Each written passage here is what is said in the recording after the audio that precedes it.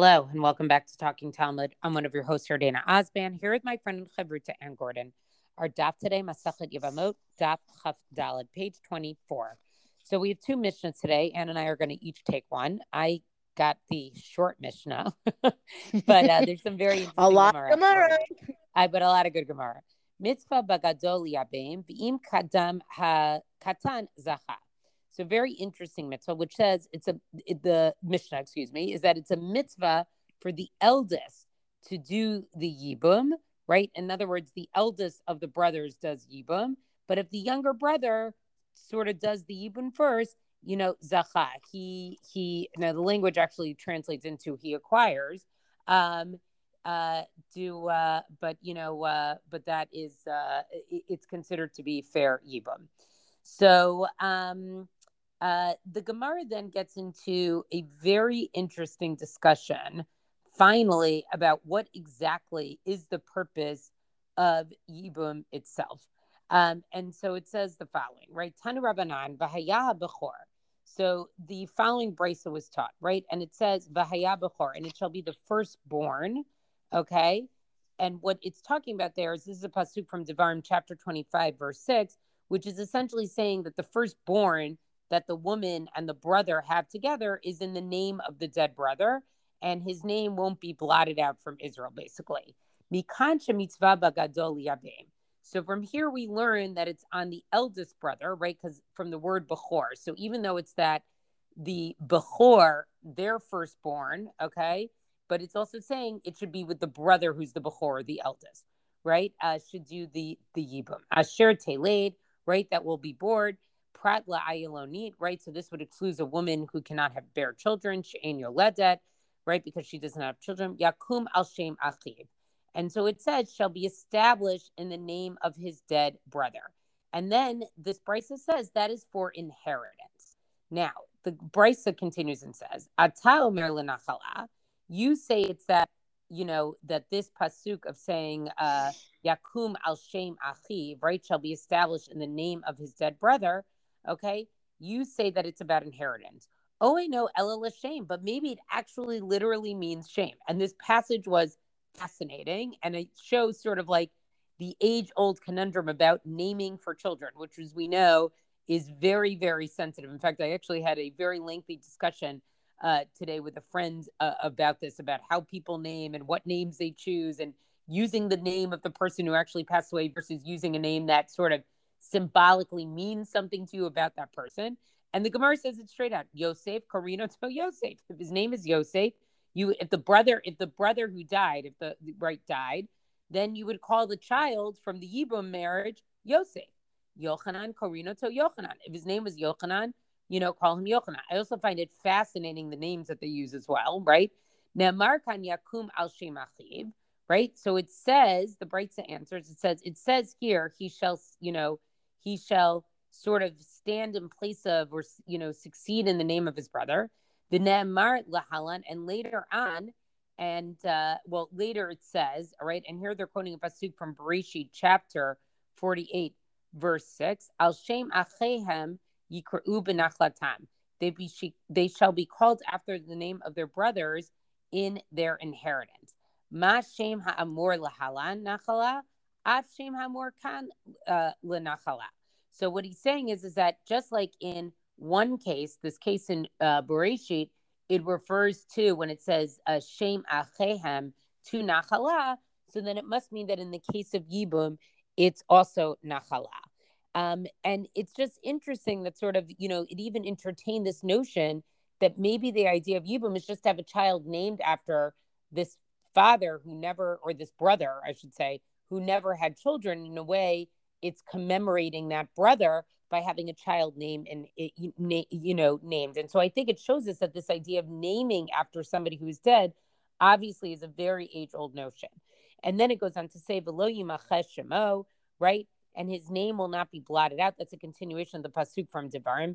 Prat l'sarish sheshmo machui. So this would exclude a deceased who was a eunuch, right? Let's say the person who died was actually was a eunuch, right? His name was already blotted out because he wouldn't have been able to have children anyways. Okay, so very interesting. So now Rava brings up a very interesting point about this whole discussion about is the shame the literal shame or is it nachala? Amar Rava, aval gav the b'chol Torah kula ein mikra yotze midei pshuto, right? Even though in the entire Torah, right, basically we always are supposed to really look at or use sort of the literal interpretation of a pasuk. Hacha atai gzera shava apakte mipshate legamre.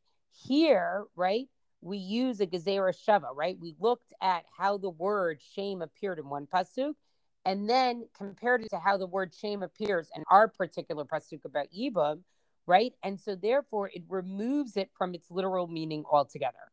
So Rav is really pointing out, like, if you really read the pasuk, it actually should be the name. It's not Nachala. And here you're using a gezerah shava to basically get to the Nachala piece. V'i lav gezerah shava. And were it not for this gezerah shava, hava amina shame mamash, right? When I see the word shame, I just would have thought it literally meant the shame. Leman kamahazer rachmana, right? Who is like literally who is Hashem instructing in this verse, right? Who does who are we talking to here? Liyavam, right? If he's speaking to the Yavam, then it should have said Yakum al Shem Achicha. It should have said shall succeed or shall be in place of the name of your dead brother, right? The Yavam's dead brother. Mibaile, that's what it should have said. Ilave Dina, right? If it's talking to the court, right? That in other words, in terms of the court, the Bezdin will consider it that it's, in place. It should have said Yakum al Shem Achi Aviv, right?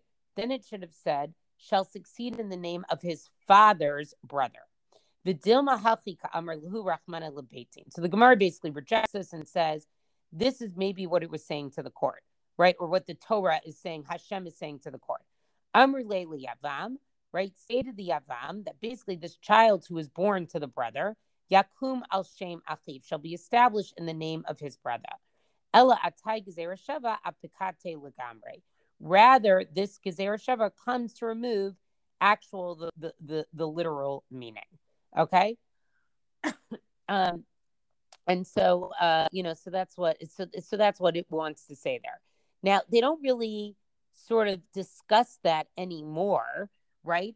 But Rav is really pointing out just what's peculiar about this whole thing. Like, we have a literal meaning of the text. We don't really need a gezerah shava to understand what the text means. And here we end up taking a pasuk from Bereshit, which is a story about Yaakov and the sons, right? In order to understand Yibam.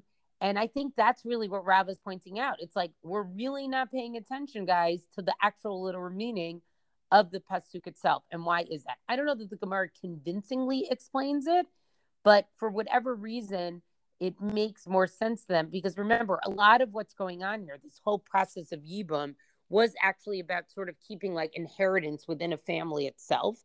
And that's a little bit, so it was a way of keeping that brother's name within the dead brother's name, sort of within the inheritance of the family. Like it kept that name alive.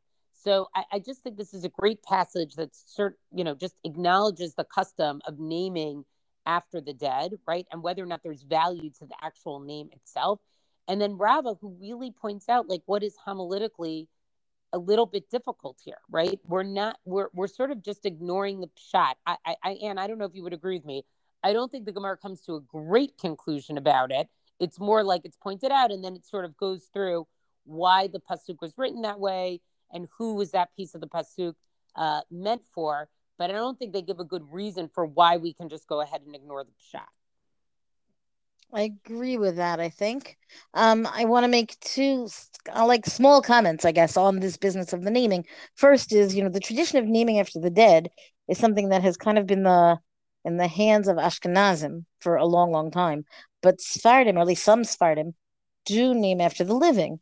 So that when I worked in a Sephardi school, one of the teachers or she wasn't a teacher, one of the staff there was all excited that she now had a new granddaughter who had her exact same name. And it's a very strange phenomenon for me, Ashkenazi, right? But it's a very common thing, I think, at least in that society. So I find it interesting because it's kind of a real counter to this text, which is clearly about naming after the dead. But I also want to note that I kind of never, ever, but never thought that naming after the dead brother, right, carrying on his name, I never, but never related to that as his first name. I always related to that as, the child is going to be Ben, the son of the dead, the dead uncle, right? Really biologically an uncle, right? So, but with the father's name, meaning that so let's say you name the child like, I don't know, new baby. It doesn't matter, right? Something that isn't the name of the first name of the first husband, right? The guy who has died, but rather he's going to be called Ben that guy instead of Ben the biological father. And I'm fascinated. I'm a little embarrassed, I guess, that I never kind of processed it this way, except for that I think that my understanding of it like makes more sense to me, which is maybe not fair to say about the Gemara, but because that's the carrying on of the father's name, as opposed to, I mean, I guess, right? You give the child the first name, then that's carrying on his name also, but like I don't know, there's something morbid to me about that. Like he as opposed to just naming after the dead as an honor, here's somebody who died under presumably sad circumstances, relatively young, no child, and so on. I don't particularly like it, although I'm not sure that I feel that I have the right to opine in that way. Yeah, but I think these are all, this is, I think, for the first time brought up like the human piece of it, like the emotional piece. Like, what is Yibum actually hoping to accomplish? And it took us till Daf Chaf Daled to get to it. Right? So this was the first time we were like, oh, I get what Yibum is trying to do here and how painful and emotional and complicated the whole situation must have been. Right, that's certainly true. Okay, I have the honor of the second Mishnah on this daf, and the second Mishnah on this daf, I think, is relatively different from the rest of Masachet Yevamot that we've seen so far, in that it is not really particularly these complicated Yibum relationships, and it is very much about other prohibited relationships and what happens in them. And I would say that it's a very, let's say, modernish, right? Meaning it's addressing issues that are of very contemporary significance, of a lot of significance. So without further ado, Hanit'an al hashifcha v'nishtach, right? Somebody, a man who is suspected of having slept with a shifcha kanani, meaning again one of these non-Jewish maidservants, v'nishtachara, and then she is later set free. Oh, al hagoya v'nitgayara, or with a non-Jew, and then she converts. So you can all hear where this is going. Hare ze lo yichnos, right? So then, under those circumstances, the man who, in modern parlance, we would say had an affair with either the maidservant or the non-Jew, cannot is not allowed, at least lechatchila, at least under ideal conditions, is not allowed to marry the now freed maidservant or the now Jewish convert who with whom he'd already had this relationship when she was a non-Jew. And I say that this is a very contemporary issue because I think that this is, how often do we hear the question, somebody's converting for marriage, right? Is that acceptable or is it not acceptable? Is it a good conversion? And there's a lot of different opinions and so on. I'm not going to delve into it today, but I'm just saying like this is the crux of that. Exactly that. Ve'im kanas, but if they did get married, meaning if the man who had the relationship with either the maidservant or the non-Jew, who either was then freed or then converted to Judaism, and they got married after all of that, even though they're not supposed to get married, ein motzin miado, they don't cancel, like the court will not require them to separate, right? Meaning maybe they shouldn't have got married, but now they're married, they can carry on with their lives, and fine. I feel like, fine, go to Hollywood. Like there's plenty of, and I'm not picking on Hollywood, there's plenty of public celebrity kind of figures where this is, where the affair ends up being marriage, so to speak. And it's not even so great. It's not a crazy occurrence, put it that way. It's part of the human condition, I suppose. Hanit an al ish, but and here's a big but somebody who is suspected of sleeping with a married woman, meaning an actual where she is actually committing adultery, votziuha mitachet yado, and then she is removed from her husband, meaning they are going to get divorced, and they're going to get divorced because she's had this affair. Af al pisha kanas, even then, if she marries the guy with whom she has the affair, yotzi, then the court says, he has to divorce her, meaning the person with whom she has the affair has to divorce her. The woman who has committed adultery cannot then marry the person with whom she has committed adultery, according to this Mishnah, right? So, this is perhaps less practical. Plenty of people who have affairs do get married, do stay married, um, but but the Mishnah says no, right? Meaning the idea here is she was never permitted to him, right? And I suppose all three of these women were never truly permitted to the man, but the difference in violation between a man who sleeps with a Shifcha Kanani versus or a non-Jew versus the man who sleeps with a married woman, it's a really different level of violation. Okay. I mean, in terms of punishment also. Now, the Gemara here also gets very interesting. Hagioret mihahavya. So what happens? We're talking about this case of somebody, a man who has relations, marital, whatever, sexual relations with a non-Jewish woman who later converted, and again the claim that he should not marry her. So this means gioret miahavia, that she does actually convert, right? Meaning, so once she converts, then the point is that even though it looks like she converted in order to be married, so he's not supposed to marry her, but still, nonetheless, she's then Jewish, right? Vramin achad ish shenitgayer l'shum isha, v'achad isha shenitgayera l'shum ish. So the Gemara makes the point that this goes in both directions, meaning a man who converted for the sake of marrying a woman, or a woman who converted for the sake of marrying a man, right? And then this is really interesting, I think. And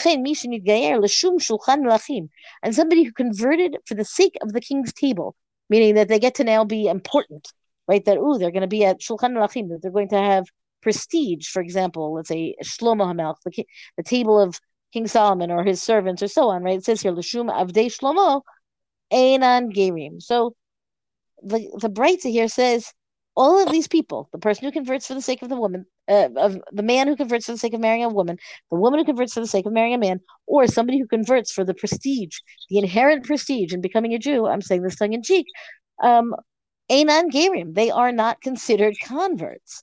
Divrei Rabbi Nechemia, according to Rabbi Nechemia, which is really, it contravenes the Mishnah, because the Mishnah makes it clear that this person converts and the conversion is good. They just can't marry that person. As opposed to this, which is but if they really did convert for the sake of the union, meaning the union with other person, then that is not even considered a conversion. So what happens? Rabbi Nechemia Omer, Echad Geirei Arayot, V'echad Geirei Cholamot. Rabbi Nechemia had, a lot of opinions, shall we say, about converts in particular. And he says, when we talk about Geirei Arayot, this expression, I feel like we've seen it before. Geirei Arayot the expression means converts by lions, meaning somebody who is forced to be a convert. And the example is always the Kutim, the Shomonim, the Samaritans.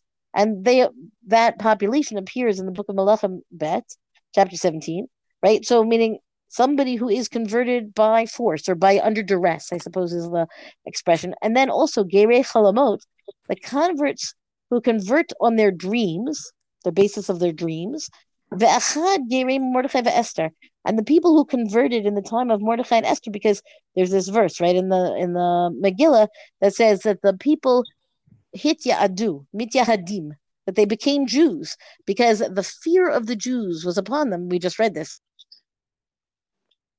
In the Megillah, the idea that it became popular, really, to convert, and under that regime at that time, kind of really another element of Vinahafochu, the overturning, the upheaval that was going on in the time of the Purim story. So the Gemara here says, "Enan Gerim ad shenitgayru bizman hazeh." So all of these converts, meaning the Kutim and the people who converted based on their dreams, which is certainly a whimsical phrasing that requires much more investigation that we're not going to do right now, and then also the converts in the time of Mordechai and Esther, according to Rabbi Nechemia, they're not considered converts, they're not considered true Jews until they convert again in the present era. Meaning, just because somebody in your family converted as part of the trend when it was the time of Mordechai and Esther does not make you Jewish. Go do it again. Bisman hazez sakadaitach. So the Gemara says, really? Do you really think that means at the present time? Meaning it's generations upon generations later, right?